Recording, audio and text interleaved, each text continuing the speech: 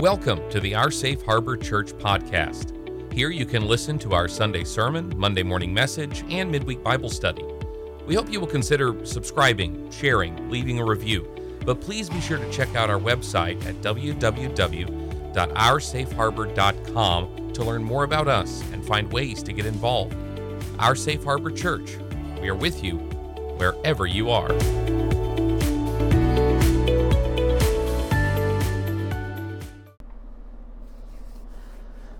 Well, hello, and here we are once again going through 1 Peter.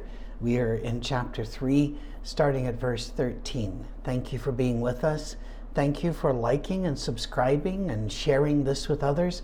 That means a great deal. And we hope that you've had a great new year so far and that it's not been too cold and terrible where you are. Of course, we also have viewers down in Australia, so let's hope it's not too hot for you right now. Never made it down there. One day maybe. 1 Peter 3:13. Who is going to harm you if you are doing good? But even if you should suffer for what is right, you are blessed. Do not fear what they fear. I just love that line. He actually gets that out of Isaiah chapter 8, if I remember correctly. Do not fear what they fear. This world is fear-soaked, and the fear-mongers run the commercials, the newscast, and pretty much all of the public arenas. Fear, fear, fear. Scripture says, do not fear what they fear. Learn to be wise and learn we have something in us which is different, and it allows us to go through life more gently and more at peace. He'll speak to that. Do not fear what they fear. Do not be frightened. But in your hearts, set apart Christ as Lord. So when you know who's in charge, you're not as afraid as you might otherwise be. Now, think of it this way.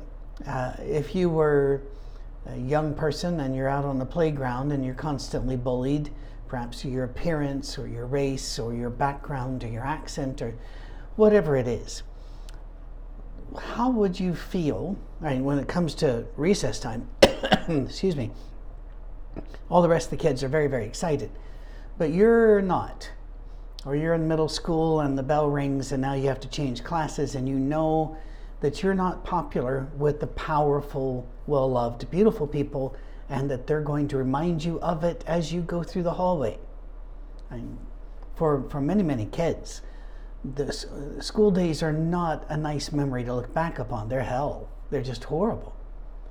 Now, what would it be like if you were to be placed on the playground or to change classes in middle school, but you've got the most handsome, powerful athlete in the school who's bigger, stronger, better looking than everybody else.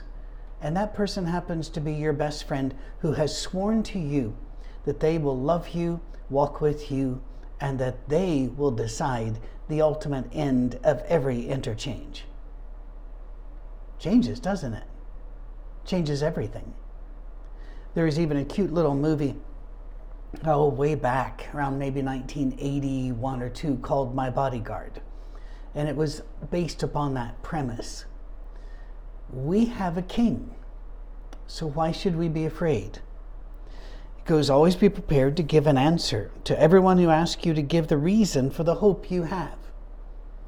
I can remember I had 2 surgeries on this part of my face. They would break your nose so that they could go in from that side and come in your mouth and cut around it so they could pull your face back up and get to things. And now, neither of these were cancer, but there was some real issues in there that had to be dealt with, and it left me with some nerve damage and some trigeminal, but neuralgia. But life is good. And it says to give an answer. I can remember laying on the gurney and the nurse taking my blood pressure and was concerned that it was so low, and she took it a couple times. And I said, is there a problem? And she goes, do you know why it would be this low? And I think it was 95 over 60 something. And I said, yeah, because I'm all worked up right now. Well, it wasn't terribly fair, but it was fun. My family has traditionally low blood pressure until we get into our late 50s when it pops up a little bit higher than it should be. And so I told her, I can calm down. She said, how can you be so calm? And I said, well, it's because I know who's telling this story. And I said, I don't know how the story is going to progress. And all I do know is that through all of the dangers and all of the real pain and issues in this story, that I'll win because the hero wins and the hero is promised to carry me. And so we got to talk a little bit. Just be nice, be kind, but don't be afraid. Christ is Lord. And then, in fact, give an answer to everybody who asks for the reason for the hope. But do this. This is coming from Peter. From Peter. He says, do this with gentleness and respect. Peter didn't always pull that one off. Well, neither did I. There are many times I look back in my life at the answers I gave people that I thought were witty or humorous, or they were kill shots, and that ends the argument. But my attitude came across as arrogant, flippant, sarcastic, and maybe it came across that way because it was. I don't know. But what I do know is that I don't give answers the same way that I used to. And I probably won't give answers the way I'm doing now if God gives me another 4, 5, 10 years doing this. We're supposed to grow and get better. And we're not supposed to always mourn our mistakes of the past. But this is something just good to remember. You can be as smart as you want to be, but when you answer, do so with gentleness and respect. Can you see already how that would make us look alien and strangers on this planet? Well, I think that's what Peter's going for. He said so. I think it's what it's going for. He says, if you do this, you keep a clear conscience, so that those who speak maliciously against your good behavior in Christ might be ashamed of their slander. Please remember, Christians who he's talking to and about lived under the Roman system, where every business transaction, every fraternal activity, every sporting event, every contract was preceded by ritual prayers of loyalty and allegiance to the emperor as God. When Christians would not do this, they were often mistreated. They were often left out of economic and educational opportunities. They were called atheists. They were called troublers of the peace of the empire. And so Peter's saying, you live and be so kind to them that even when they do speak maliciously of you, that eventually they're going to be ashamed of that. Verse 17, it's better, if it's God's will, to suffer for doing good than doing evil. If you're going to suffer, right? Why don't we suffer for doing good rather than doing evil? That seems a really Peter thing to say. For Christ died for sins once for all, the righteous for the unrighteous, to bring you to God. He was put to death in the body, but made alive in the spirit, through whom also he went and preached to the spirits in prison, who disobeyed long ago when God waited patiently in the days of Noah while the ark was being built. We've got to stop. Here's one of Peter's only run-on sentence thoughts, and we have to chop it up. First of all, the righteous died for the unrighteous. Christ died for us. He has saved us. That should be good news that gets us through the day. Please understand, Peter did not in anywhere here say, he saved you, but you better be really good if you want to keep that salvation. No, he said he saved you. I grew up in a church where it was taught to us that we could lose our salvation just like that. Say the wrong thing, bad choice, look the wrong way, this happens, boom, you're lost. But that's not found in Scripture at all, period. And Peter here says, you're saved. So basically he's saying, relax. And then Christ wasn't just satisfied with saving the alive people. He went and preached to the spirits who were in prison. Now here's the thing. And I'm probably going to get some emails about this. but we don't really know what Peter's talking about here. I have read so many commentaries. I've checked so many sources. And there are a few leading theories, and they don't agree with each other at all. And they are very much in competition with each other. And none of them really completely satisfy. All I can say is that Peter knew what he was talking about, and probably the people got the letter knew. But when he preached to the spirits in prison who disobeyed long ago, well, here's the main concept, is that before Noah and even after Noah, most people didn't know anything about God. And so Jesus went, and wherever their spirits were, he preached to them so that they could enter heaven, salvation after death. And that's really what we're looking at here. And regardless of what theory you grab, that's pretty much what is being said here. Because why would you go if somebody is thousands of years later still burning? Please check the Monday morning messages on hell that I did, and you'll see I don't believe that. But if why would you just go and say, see, I'm right and I was right and Jesus came and saved people? Now, you didn't get to hear about it because you were born in what later on they're going to call China, or later on they're going to call Brazil or something, and none of our missionaries have gotten there yet because they're kind of busy. But I just want to let you know what you're missing. That makes no sense at all, unless he's going there and bringing them, raiding hell, raiding the grave, so that people can go to heaven. And think about that. Didn't Jesus say, and he said that he is the Christ, the Son of God, and that the gates of hell could not withstand this? I used to think in that meant, we had powerful protection against the enemy. No, gates are defense. They're not offense.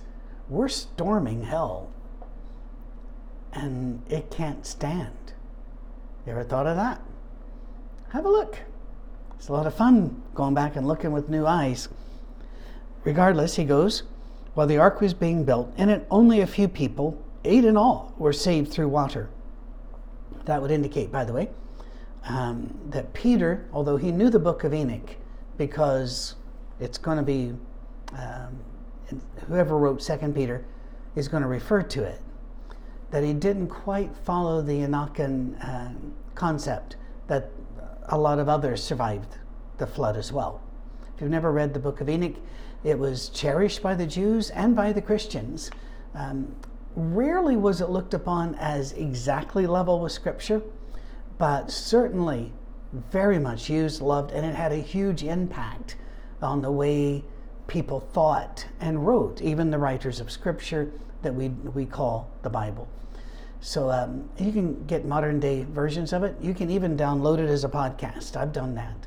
A lot of interesting things. If you watch the Russell Crowe movie called Noah quite a few years back now, he was really, the whole movie was really attacked by Christians. I don't know why they feel like they need to do this, and publicly, and but they actually had theological consultants.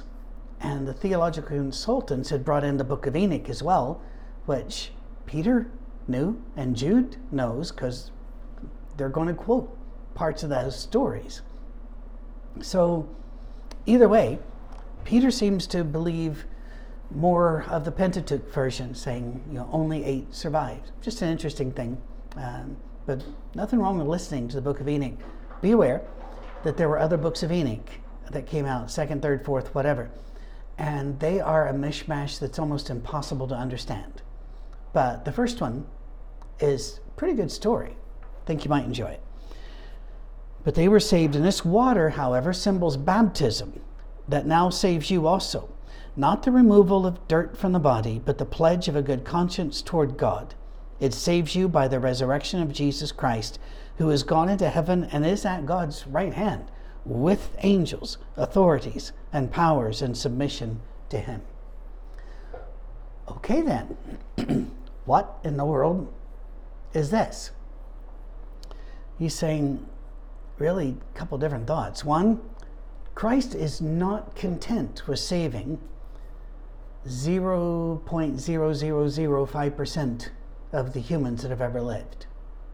I want you to think about that, because that's, if you've not listened yet, that's actually in one of the Monday morning messages for January. Why would Jesus and God, and their mercy and grace and abundance, choose the least effective salvation plan ever? And if you don't know what I'm talking about, go back and listen to those, all right? The fact is, Peter indicates Jesus is not content with people being lost, that he will go raid hell, which back then hell, Hades, Gehenna, the grave, was all a mismatch. And if anybody tries to tell you, no, this was one idea, this is another idea, they don't know their history and they don't know their literature. The words could be swapped around in a very confusing way, even by the same person. Christ is going to raid that. Remember in chapter 2, don't worry about your husbands. Christ has this. And here, he is ready to save us. We are saved by the resurrection of Christ.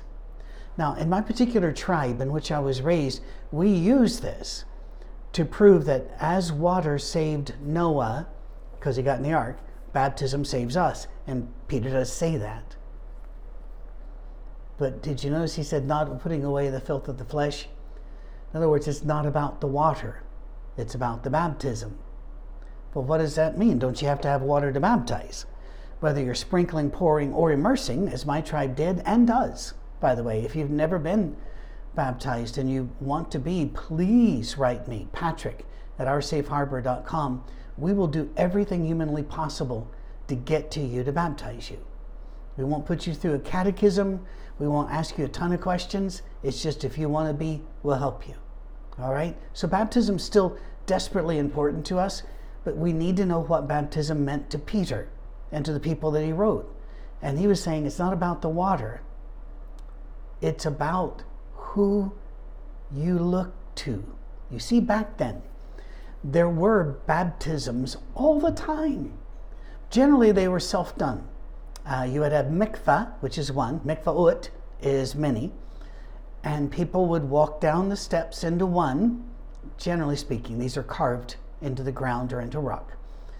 And you would then go under the bar, which was the level of the water, and come up the other side and walk out.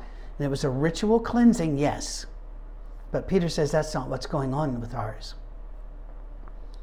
The main thing you did with baptism was to declare your loyalty to God and to a rabbi, to the one you were following. And so people were baptized to Christ. There were baptisms for repentance of sin, look at Acts chapter 2, but also John the Baptist. But then there were baptisms that were to show your loyalty, or actually to make covenant your loyalty to a particular teacher. Look at here again. This water symbolizes baptism that now saves you also, not the removal of dirt from the body, but the pledge of a good conscience toward God. It saves you by the resurrection of Jesus Christ. Things are more complicated and more simple than we have made them. If you have questions, get in touch. So, chapter 4, therefore, since Christ suffered in his body, arm yourselves also with the same attitude, because he who has suffered in his body is done with sin. Probably meaning that when you're dead, you're done with sin, but we'll keep reading. As a result, he does not live the rest of his earthly life for human desires, but rather for the will of God. Well, maybe not then. What could he possibly mean? I think what he means is if you've suffered because of sin, you don't want any more sin. But in 2 Peter, it's going to talk about people who have freed themselves from sin through Christ and turned around and gone back, and then he goes, and there's no hope for them. I'm not exactly sure what Peter's thought process was here. But I will say this. We do really need to talk about the damage of sin and quit making it sound cute. Instead of talking about going partying, we should call it what it is. It's gluttony and drunkenness, and it will destroy your life, your body and your life, your reputation. It'll destroy others. Or we ought to quit calling it an affair, a fling, a mistake. We should call it adultery, the breaking of covenant, sexual sin. Why? Because if we call it cutie names, it doesn't scare us. We're going to do it. But if we call it what it is, and then we talk about the suffering it causes, I think it would change our attitudes. I think if you have been cheated on, you're probably less likely to cheat on your new improved partner, but it doesn't mean that you are pure and that you won't cheat. I think we got to talk in generalities here, and I think that's what he's doing. If you've suffered with sin, you don't think it's cute anymore. You don't think it's funny anymore. You don't see a comedian in a movie acting drunk and think that's funny anymore if you fought with alcoholism all your life, or you had a parent that did. You see what I mean? When we confront the reality of the ugliness of sin, I think we lose our pleasure in it. There are many, but I recently watched a documentary on the reality behind the Japanese porn industry. Now, there was nothing titillating in it. There was no nudity. There was nothing like that. It was just women sitting there talking about how they had been abused, tricked, lured in, and then raped. And then those pictures are now out on the internet as if that is what they wanted to do. And it was heartbreaking. If we knew the real stories behind what we're entertained by, I think we'd be less entertained. And I think that's what he's saying here. Well, for you have spent enough time, he says. I love this. As obtuse as Peter was in nose, I love this. For you have spent enough time in the past doing what pagans choose to do. Have you noticed that he likes to call others pagans? That's not common in Scripture, but it is in Peter. They live in debauchery. Well, there's a word you don't use more than a dozen times a day, is it? Debauchery means wicked excess. This would be completely sociopath behavior in that you don't care about the feelings of others. This is you driving your Rolls Royce past the homeless and going, man, hate to be you. This is also eating too much, drinking too much, sleeping around, orgies and the like. Debauchery is just taking depraved behavior and turning it up to 11. All right? If you don't know what turn it up to 11 is, I'm not sure we can be friends. Go watch Spinal Tap. Don't Google Spinal Tap. This is Spinal Tap. Was a mockumentary made many years ago, and it should be required viewership. There we are. Debauchery, lust, drunkenness. And again, drunkenness here generally does refer to alcohol, but it also means overfilling with anything. So it could be drugs, it can be food, it can be orgies, carousing. Carousing would be what we would call a movable party. That bar hops, club hops, hookups are occurring along the way. That's carousing. And detestable idolatry. At that time, normally a minister then talks about how anything can be your idol, your car, your house, all true.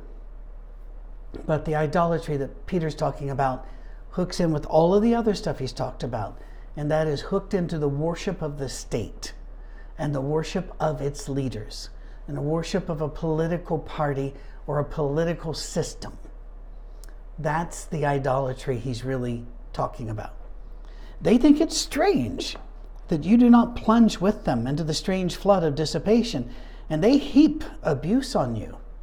Oh, I get that one. You get that one? I got that one. See, during my high school years, I wanted to enjoy the pleasures that my friends, and I didn't really have close friends. I was never home. I was always moved about, right? So always a new kid and a strange kid, because my dad always wanted our hair super short and, you know, a button-up shirt and proper trousers on, never jeans, never. It was like a big arrow pointing over your head all the time. Here's the odd kid. And plus, I had to my job was to convert my classmates, because all of them were going to hell, because we were the only true church. So it didn't make for a happy high school. But I would have loved to have enjoyed some of the parties and seen and tasted and touched. Was never really tempted by illegal drugs, you know, heroin, cocaine, and the like, except when they would come and show movies about don't do these drugs, because the music was incredible and the lights and the wooziness. I was going, well, that actually looks highly attractive, but never did it. Very glad I never did it. All of that to say, whenever I didn't participate, I became a target. You know that. It's happened to many of you. Whenever your friends, well, let's all do this. I can remember when a bottle was being passed and joints were being passed, and I was caught in an area, and I said no. And no one looked at me and said, well, you know, good for you for making your own decision. Good for you. You know, you drew your lines, you stood there. You be you, that's brave. No. As Peter says, they heap abuse on you. What's wrong with you? Are you saying we're stupid? Are you afraid? You're afraid your mommy's going to find out? And I listened to all that, and one of these, after 4 or 5 of these hit me, one guy goes, are you just afraid to make up your own mind and make your own decision? I said, did you miss it? I did. I made my own decision. You're making the same decision everybody else is in the room. I'm making a different one. I'm the only one who did. Well, that didn't mean that they went, you know, Patrick, you're right. Let's all run and be baptized. It doesn't work that way, does it? It does. So enough with the mythologies. Instead, just be aware, verse 5, they will have to give account to him who is ready to judge the living and the dead. For this is the reason the gospel was preached, even to those who are now dead. Again, probably talking back to that spirits in prison thing, but so that they may be judged according to men in regard to the body, but live according to God in regard to the spirit. In other words, we're free. We're free from this. They can do to our bodies what they want to do to us. As Jesus said, don't fear men that can kill the body. Fear God who can kill the body and the soul. And so we fear God, but we don't fear men. Therefore, men will do what men will do, but we are going to follow God. We're not going to knuckle under and be so mistreated by men that we decide to be just like them. That's the whole point of chapter 4 so far. Saying, didn't you try that long enough? Haven't you been like pagans long enough? How's it working? You know, I've actually never seen a Dr. Phil show, but I've heard him quoted many times as saying, well, how's that working out for you? Sad thing is, people don't pick up on it, and they do the same thing again and again and again and again. What would happen right now if you had, and I don't know which one to pick, because, you know, we're all over the place, aren't we? But let's say if you get drunk, you binge drink and like, or that you've been smoking all your life. What if we say, what if you never spend a penny on that, but all the pennies that you put that direction, you put into a bank, a savings jar, whatever. And all the time you put into that, getting ready, doing it, recovering from, you put into something else, learning an instrument, reading, walking through nature, whatever it is. How much money would you have and how much better would your life be? And all of us at this point go ding, ding, ding, okay, better. Because it might not be alcohol, it might not be smoking. And I'm not saying if you do these things, you're lost forever. That's, you know, God's a merciful God. But none of that makes sense. Spending all of this, it just doesn't make sense. I think about the things I bought that didn't really work out for me, or I really didn't need, or that I lost money on. And that would include guitars, which I love guitars. But I haven't always been smart with that. I love cars. But in my earlier years, I've gotten a lot smarter. I traded cars too often. I wanted too much. And oh my goodness, I'd love to have that money and time back. Think of how much sin cost you. Money, time, wear and tear, brokenness, and broken relationships.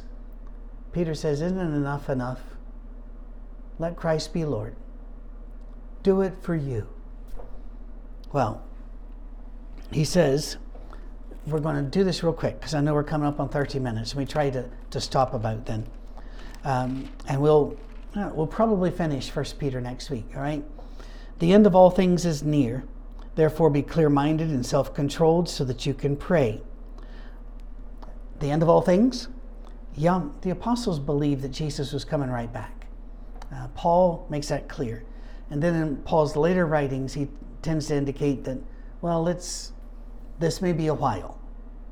So, and again, Peter, they all thought he was coming right back. All my life I've been told he's coming right back. And there are preachers right now making a lot of money, and Messianic rabbis making a lot of money writing books about the signs are here, he's right back. So Peter's just saying what people have said for 2,000 years. You don't have to join in. But be clear-minded and self-controlled so that you may pray.